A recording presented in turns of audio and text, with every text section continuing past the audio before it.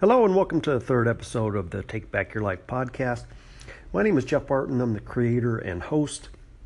Today is Monday, January 29th.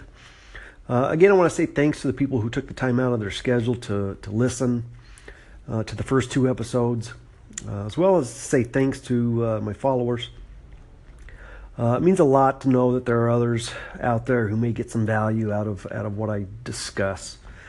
I hope everyone had a good weekend. I was able to be fairly productive and still spend a good amount of time with my kids, which for me is the most important thing. I also hope you were able to sit down and reflect on what I talked about in the last podcast. In that episode, I discussed how we begin to improve our lives and introduced the acronym CAP, C-A-P. That's Choice, Action, Persistence. To get better at whatever it is that you want to get better at, you first have to make that choice to improve your life. Second, you have to act. Nothing is going to improve if you sit around and wait for something to happen. And last, you have to persist until you reach whatever level of improvement you are striving for. If you haven't listened to it, check it out. You can go to my station at Anchor at anchor.fm/Jeff the Writer. The podcast is also on Pocket Cast at this time under the podcast name, which is Take Back Your Life. And I'm expecting it to be on iTunes and Google Play soon. You can also connect with me on Twitter at Jeff the Runner 1, on Medium, which is at Jeff the Writer, and also on my website, which is jefftherewriter.com. I'm also on Instagram by the name Art by Jeff B. So if you want to check out some of my art, that'd be the place to go. So we know the bare basics of what we need to do in order to get started in improving our life. But today I wanted to discuss the one thing that is going to stop you from getting started, and that is fear. Fear is the number one obstacle when it comes to change. There can be many different types of fears we face while trying to improve our lives. There's the fear of trying something new, the fear of failure, or the fear of rejection or criticism are all real fears. For some, even the fear of success is something which can hold you back. When we do the same thing for a long time, whether it be a job, a habit, or a relationship, it becomes comfortable. Even if it causes us grief or stress, we tend to do it because we are used to it. We become complacent in the day in and day out routine, even though we may be miserable. We fear change because we are afraid of the unknown, and let's face it, change can be stressful. We are creatures of habit, both good and bad. We are afraid if we try something new, it may not work out and it may be worse than what we have now. But in reality, there is really no way to tell whether it will be worse or whether it will be better unless you actually try to do it. However, we tend to dream up these worst case scenarios in our heads instead of focusing on the positive outcomes which can occur. We worry about what could go wrong instead of focusing on what could go right. To change that, we have to face our fears head on. We need to learn how to be comfortable with being uncomfortable. Being uncomfortable is the result of growth. You cannot grow doing the same things over and over. You cannot grow by remaining miserable. We adapt to misery. And it's easy to get caught in the trap of doing the same things over and over. There's no growth in that. Every day you remain in your miserable routine takes you farther and farther away from what you really want. Every day you allow yourself to let fear control you, it's like another brick surrounding you.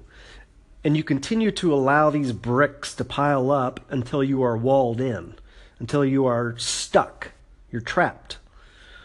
You have to get out of your comfort zone and change some things. Change equals growth. Change is also difficult and will come with some stress. But like we are comfortable with our current situation, we can also become comfortable with a new situation. Think back to a time in your life when you did something new, like changing a job. At first, you were probably scared and nervous because you had no idea what you were doing, and it was new. But you made it through the newness and the nervousness. You faced your fear of change, and you did it. You didn't die, and although it may not have turned out to be exactly what you envisioned, I'm sure you learned from the process. The thought of giving up what is normal for us and doing something different is scary. It kept me stuck in a job I hated and in a life I hated. I was scared to give up the security my job brought, even though I was miserable. After all, most people don't like their job, right? Why should I be any different? Well, for one thing, I'm the only one who has to live my life. And you are the only one who has to live your life. You can stay stuck in a miserable job, you can hate your body, you can continue to rack up debt, or you can face your fears and change. Don't wait until a crisis happens to make the change. This is what I did. This is what happened to me. It took me losing that job that I hated to finally wake up and face my fears. I was afraid of what others would think. Fear kept me from pursuing what I wanted. I was always afraid of failing if I did try to change. This fear of failure is probably the number one reason we don't pursue change. It also has a lot to do with not having enough confidence in ourselves. We don't give ourselves enough credit that we can accomplish anything we want. If you have this mindset, any effort will be wasted since you can't envision a successful outcome. You will make mistakes, but these mistakes aren't failures. They are learning opportunities. I urge you to take a look at what failure would look like. Would you end up homeless? Would you never be able to get another job because of this failure? The answer is no. Just because you failed doesn't mean your life is over. There are many opportunities, especially today, available to us. Would you rather regret failing or regret not having tried? There's a book by Bronnie Ware, and it's titled The Top 5 Regrets of the Dying. Bronnie worked in palliative care and was with patients who were in the last days and weeks of their lives. Over the course of spending time with these patients, she compiled a list of the things they regretted.